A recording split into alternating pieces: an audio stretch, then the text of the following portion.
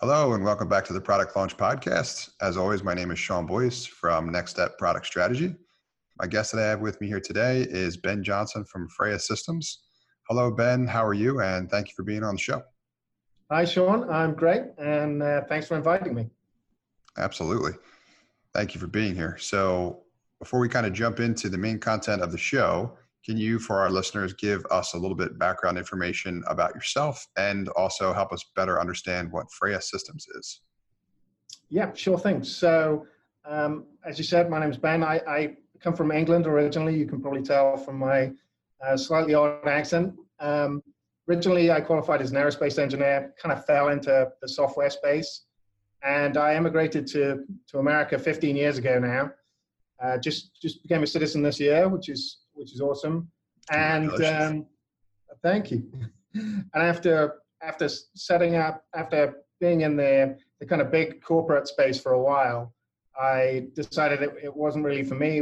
I could do some things more efficiently. So I founded Freya with my business partner, and we've been going for 10 years now. We really focus on software and data analytics products in the kind of enterprise, the big corporate enterprise space. So we make applications to fit in other people's enterprises. So it's very targeted at their users.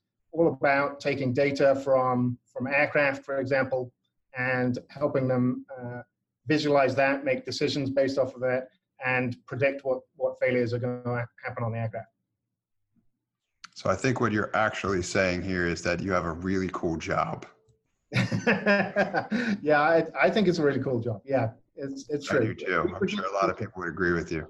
And sticking with that topic of being really cool, I noticed your LinkedIn tagline, which is you link to your profile. I'll include in the show notes at the end as well too. But it says, I want to share this with everyone. It says, helping aviation, transportation, and manufacturing predict the future, which is, I love it. Short, sweet, super effective. Talk to us a little bit more about what that means. So what that means for us is we can use customers' data. So we take real-time data that's being gathered on the aircraft, for example. I don't do this personally. I wish I could. I've got an awesome team of data scientists who will then dig into that. Usually they're presented with a really kind of complex question that they need to answer. So we've got a particular component that's failing on the aircraft. How can we figure out how to make that more effective? Or in particular, how can we predict when that's going to fail? So that way they can either have a part on hand if they need it, or even better, they can do some maintenance that will prevent it failing in the first place. So it's all about allowing them to really extend the life of the aircraft, or at least its availability for use. And so we go from creating algorithms to help process the data and present the answer to that, all the way through to creating an internal web application that will allow them to present that information that comes from an algorithm in a way that they can make that decision in a repetitive sort of way across the whole fleet. So they can really identify specific aircraft that might fail, so they can maybe use another one for a particular mission that they want to conduct, or as I say, identify where they need to put parts and what maintenance they need to do. Very cool. I know data and analytics, especially the predictive nature of that, is growing very aggressively. I think a lot of what I've heard, some of the more cooler things I've heard about the topic is that we already don't have enough processing power to process basically the data that we already have. Just giving you an idea of the size and scale of how much it is growing and how important it's going to be in order to be able to make heads and tails of it going forward. So it sounds like you guys are pretty well positioned to be able to help companies specifically with all the problems that come with using this data to predict really solving problems for them. Yeah, that's true. And that's very insightful. The volumes of data that we have are certainly growing. Our experience is also that we can do some pretty impressive things with fairly minimal data sets as well. A lot of our team are doing kind of some fairly heavyweight statistics based off of the data that comes off. In some cases, they're really digging into the science associated with vibration levels, so there's harmonics involved, really kind of complex interactions between the various components. But we've also found that we can even solve some fairly simplistic problems with just a few spreadsheets worth of data. Now, we're always looking for those huger volumes, you know what I mean? And right now we're getting gigabytes worth of data per aircraft per flight. And you're right, it's growing in ever increasing levels, and they're putting more and more sensors on. And yeah, it's nice to be at the leading edge of that and really starting to understand what's the art of the possible, which is what I always like to say, and actually solving some very specific business needs, which I think is critical in anything. We don't just go fishing. We actually kind of identify what we're going to resolve. Agreed. That's a really good point. I think it's sexy to talk about, what problems you solved with however much massive amount of data that you have. And I think there's a lot of focus on what are we going to do with this tremendous amount of data. But I think what may often get lost is that it's really about solving those critical needs, which you talked about in the end. And that's where I want to kind of go next. So I want to talk to you more about the problems that you guys in particular help your customers with solving. But I think important to note from what you've said so far is that you may not need a tremendous amount of data to really make a big impact. So what can you do relatively quickly? I think that's an important component to it as well too. But let's have you talk a little bit more about what these types of problems are, what categories they fall into. You've mentioned a couple of things already, specifically with what I guess for you would be like enterprise, aviation, and potentially optionally defense as well. Okay. Yes, certainly. I can dig into that some. And as you say, there's a whole range of things that we can solve. Usually, with a smaller data set, it's quite usually a case of, well, what other data do we want to gather to answer the bigger question? Do you know what I mean? So that allows you to say, if we had sensors here and here, then I could tell you this, or I could predict, maybe rather than it being 2 days into the future, I can predict a month or 2 months into the future. Or in the case of aviation, it's all about flying hours. It's how much they use the particular aircraft. So allowing them to kind of understand what is the art of the possible. There's so much data that's coming off of the aircraft. The first question is usually, well, what can I solve with that? And then we help guide them to a kind of what their specific questions are. So usually they're looking for something that there's a particular component. Maybe that's not as reliable as they want it to be, so it's failing more frequently, or it's experiencing a particular type of wear, which means that they're going to need to replace it more frequently. So how can they either eliminate that or be much more proactive in predicting when it's going to happen, so that they can understand how to disposition, as I think I said earlier in the podcast, like disposition their assets. So we'll help them zone in very specifically on a specific business problem that they want to solve as a first step. Quite often that's then expanded out once we understand what the art of the possible is. We quite often use Python and Jupyter notebooks to present out reports. That's a good way of either saying, oh, well, we're done. We've identified the one-off question, which is also, I think, key as well. Too often there's an idea that you have to create an enormous product to answer a specific question. But in our experience, quite often we found, as soon as I've got to an answer for one particular case, I'm good. We can stop, and then we can focus our efforts and the efforts of the customer on something that's value added kind of down the stream, so to speak. And so in some cases, though, they will then want to kind of grow that down the line. So they'll take the output of that, turn it into an algorithm, embed that algorithm in their enterprise level application, and then put it in a kind of customized dashboard to really help their engineers see when those failures are going to happen, see when those things are going to occur, and kind of guide their thinking, and even guide the next level of kind of digging into their data set. So it's a repetitive sort of thing, and the way I like to think of it is we augment their engineers, we don't replace them. I think quite often there's a lot of automation thinking at the moment, which is about replacing people. I like to think of it as we take away the mundane tasks so they can focus on the stuff that they're really good at. Do you know what I mean? They're really kind of deep level engineering, which is what they want to focus on.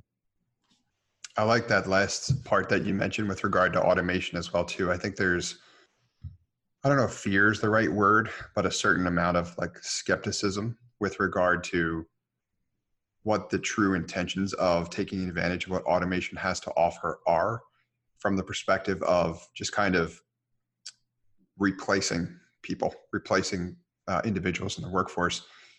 The way I've been thinking about, and of course I have an engineering background as well too, so I may be slightly biased, is really helping us automate any task that can be automated at that point, because there's always more problems, right? There's always bigger things that need solving, and the things that, at least so far, until we have like come upon some true, right, AI, not just the sexy marketing aspect of what everyone thinks is AI today, the creativity, like the creative problem solving, which right now, is it falls squarely for the most part in the category of needing people to really kind of solve those problems and build those processes like what you guys do. Another thing that you mentioned as well was, and I want the listeners to particularly focus on this as well also, is even though Ben and Freya Systems and the work that you guys do is very complicated, it's very specialized, and it is a very large market, right? Talking about giant industry in that aviation, you had mentioned going about connecting relatively like elegant, but as simple as possible solution to solving the problems. That's really important, because that's a pattern that persists throughout the work that we do and the people that we help as well too, is we're never looking to kind of overcomplicate our solutions. We want them to be as simple and as elegant as possible. And I believe it's kind of a misconception that that's the right approach to take, and that has to be fully featured, has to be, a big, heavy product with a lot of moving parts. So, but that more often than not makes things more challenging for those involved. So I wanted everybody just to note that Ben had shared that even for his industry, which is, like we said, large, complicated, very detailed and specific, that's still kind of a strategy that you guys use.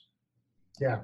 And I think that's a fantastic piece of insight as well. I'm glad that you've kind of recognized it from your experience too, that there's way too often and I've come across this in the past, we've come across what I would call a Frankenstein application. So it's, I need to do this as well. So rather than writing a specific new application just for that, a product that's designed to answer that business need, quite often it gets bolted onto something else and it grows and grows, and then it's brittle and it breaks easily and it's not easy to maintain. So yeah, helping people stay laser focused on what is the key business problem that needs to get solved for anything, and then being, as you say, very elegant about that solution, and then moving on to the next thing is great.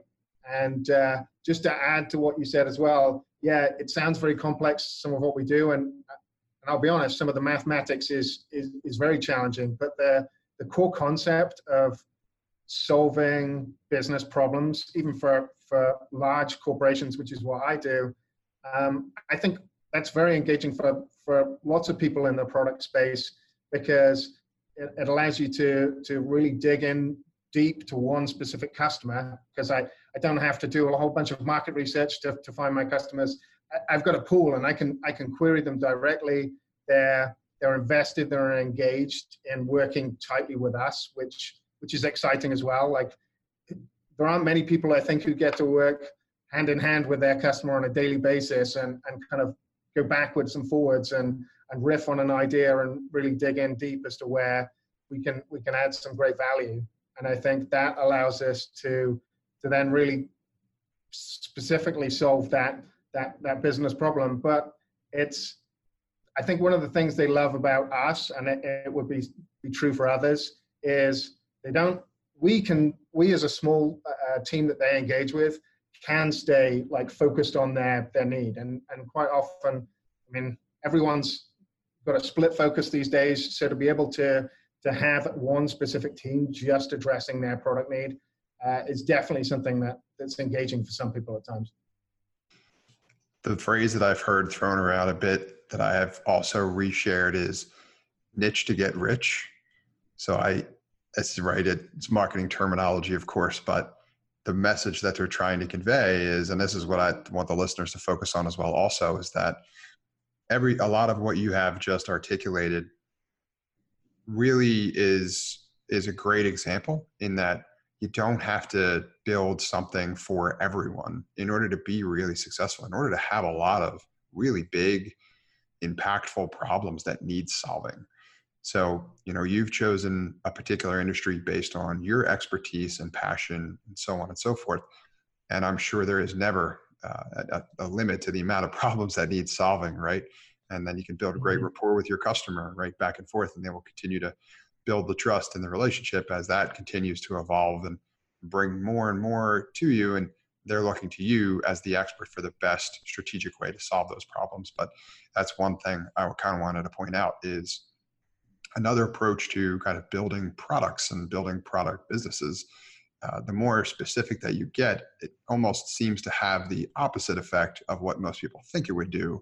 Like a lot of people think if they get much more specific, their world's going to get a lot smaller. But in reality, what ends up happening is it has a tendency to grow, and people just seem to kind of come out of nowhere because they now know that you do specifically what they need, right? You're not going to, when you need something fixed from a surgery perspective. I have a problem with my knee, right? I don't go to a generalist. I go to a doctor that works specifically on knees. And then, everyone has knees. So eventually someone's going to have a problem there and they're going to go to that specialist, that expert to help solve them. Yeah, for sure. And I think just to build on what you're saying now, I think one of the things that allows us to do is understand the customer's language as well. And that's something, having worked in several different domains. I've worked in train industry for a bit. I've certainly worked in defense aerospace for a long time.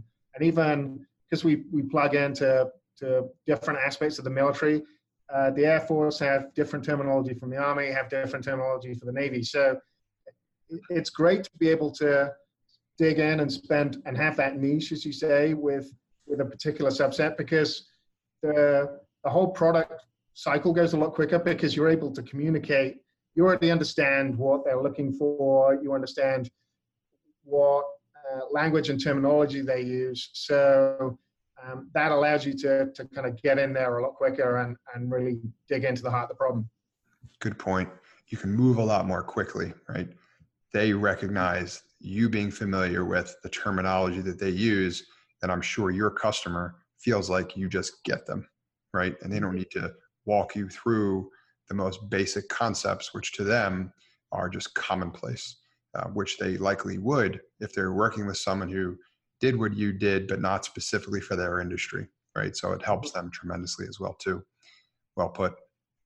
So another question I was going to have for you, which I'd love to hear you talk a little bit more about, is since the focus on the work that we do, helping people build product businesses, is usually begins with, all right, what problem are you solving, right? And if you haven't identified that yet, let's go about trying to solve it. You've mentioned several times, right, identifying those critical needs and the problems that need solving. How do you guys go about doing that with your customer, and who's typically involved? Okay, so usually there's a combination of people involved. We certainly always like to have 2 or 3 what I call subject matter experts. So they tend to be engineers who are familiar with specific parts of the aircraft. They may be familiar with the operation of it, how it's being used in context, and what they're trying to get out of the data that they're trying to visualize, and what's the piece of insight that we can give them, what's the core root question that we can answer. So we'll engage with them. We quite often engage with in some cases, a further customer rep themselves, so somebody who represents our customer's customer, so to speak, so we can really get a good mix in. And once whiteboarding is clearly an easy way of doing it. I'm a huge proponent of getting into a room and rolling up your sleeves and getting around a whiteboard and kind of really starting to dig into the problem. I roll out a whole bunch of different techniques at that point. We certainly aim to develop user stories because we go through an agile methodology. Even if we're just trying to do a small data analysis where maybe the end output is only a report, we'll still go through a little agile methodology so we can be iterative with it, because we want to dig in and get to the best answer. And it may be much shorter sprint cycles, but we'll still use that as an approach. Quite often, my favorite whiteboarding technique is something called yes and to start with. So nobody's allowed to say no. You've just got to focus on kind of building on what they're looking for. So what's the art of the possible? That really helps kind of free people's minds a little bit to open up the dialogue and the problem solving. And then we can loop back around that and really start to hone in, okay, how are we going to do this specifically? What are the key aspects that you want to dig in on? And what are the things that you can do without, so we can at least arrive at a proof of concept, which is kind of pre-MVP, just to allow them to say, okay, yeah, this will work for me.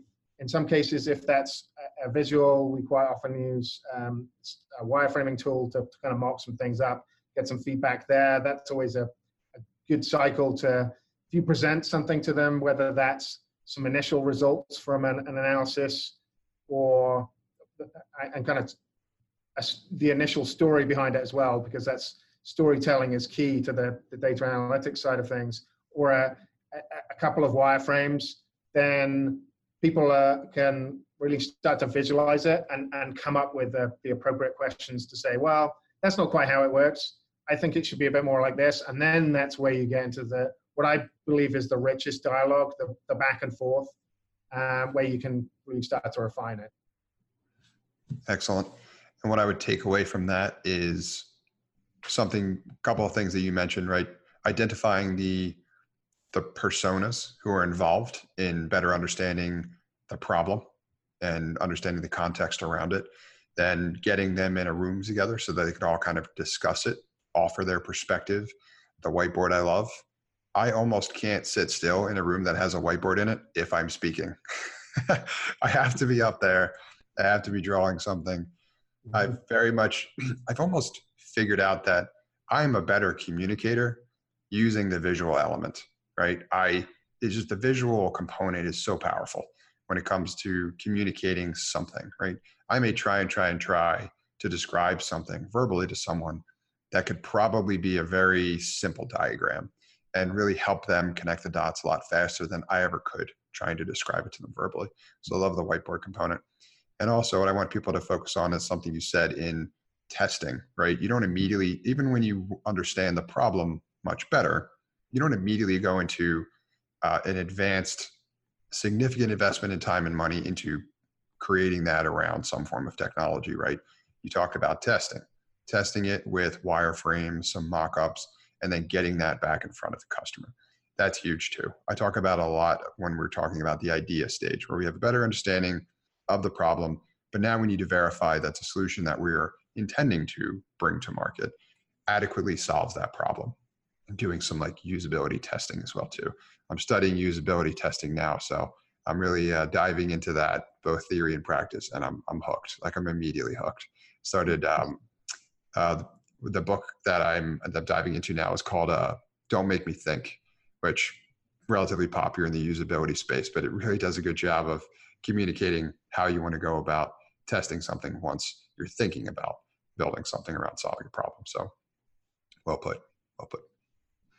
Yeah. So thank you so much for being here, sharing your insight. Very valuable for myself and the listeners. A couple other questions I have for you, Ben, are number one, are there any resources that you would recommend for myself or our audience from the perspective of books, blogs, other podcasts, any kind of resources that could help in and around this space of engineering, solving problems, product businesses that you'd be interested in sharing with our audience? So there's nothing specific in that as in particular podcast names that I would that spring to mind. Certainly, I use a lot of YouTube and podcasts to gain some general knowledge in this. I know my team in particular are very big proponents of data camp. That's where they can dig into some specific skills around the data science and the data analytics side of things, which is key. So I would certainly recommend that. I mentioned wireframing earlier on as well, and we've had some great success with Adobe XD. I know the Adobe toolkit isn't to everyone's liking, but I found that that's a very powerful way of rapidly developing those wireframes with a bit of interaction that can really get you some good feedback from the customer. So I'd recommend those. And Pluralsight is what my software developers tend to default to if they want to learn something new and learn a new technique. So yeah, I'm not sure how helpful that is, but those are the ones I would go for. And a number of those are unique too from the shows, and then me asking this question. That's why I always love to ask it, because you never know what you're going to hear. Pluralsight's a great resource. I've used that plenty. The Adobe suite of products have recently converted me to a paying customer for Creative Cloud. And as indifferent as I was at the time, I have grown to really love the fact that I have access to a number of their products. And I haven't played around with that one yet for the wireframing perspective. So I'm really looking forward to kind of diving in there. I'm glad you mentioned that one too. And another one that doesn't come up often enough, I don't know if anyone's mentioned it yet, is YouTube. It is the second most popular search engine on the web. There's just so much in the way of resources out there and available when it comes to video. I think it's something people should probably even be taking advantage of more, even though it is the number 2 search engine, but it is that for a reason. So I'm glad that you've shared those. Those are all helpful. And I'll include links for them in the show notes. And then last question for me is, who should reach out to you and how can they get in touch? I think anyone who's interested in this space is welcome to reach out to me. We're certainly always looking to kind of connect with people who are excited about the defense space and the data analytics space. So anyone on that side of things, you can find us at our website. I'm sure you can put the details on the podcast, or direct message me on LinkedIn. That's my kind of favorite social media of choice. So feel free to connect with me there and continue the conversation. Excellent. Thank you for sharing. I will include that in the notes. And thank you for being here, Ben, and sharing your insight. Yeah. Well, thank you very much for having me, Sean. It's been a pleasure. You're welcome. Thank you for listening to this episode of the Product Launch Podcast powered by Next Step. If you're looking for help with your product business in the area of product strategy or product management, please feel free to reach out to Next Step to learn more about how we can help at hello@nextstep.io. That's hello@nxtstep.io. Additionally, if you know anyone who has experience building, running, or managing a product or product business and would like to be a guest on our show to share their story, please have them reach out to our organizer at podcast@nextstep.io. That's podcast@nxtstep.io. Thanks, and keep disrupting. Hey folks, Sean here, and thanks for listening to this episode. I hope you got a ton of value out of it. If you did, I'd encourage you to also sign up for my free 5-day email course about launching a profitable B2B SaaS application for less than $750. If you'd like to sign up for that course, you can do so at nextstep.io/B2B SaaS.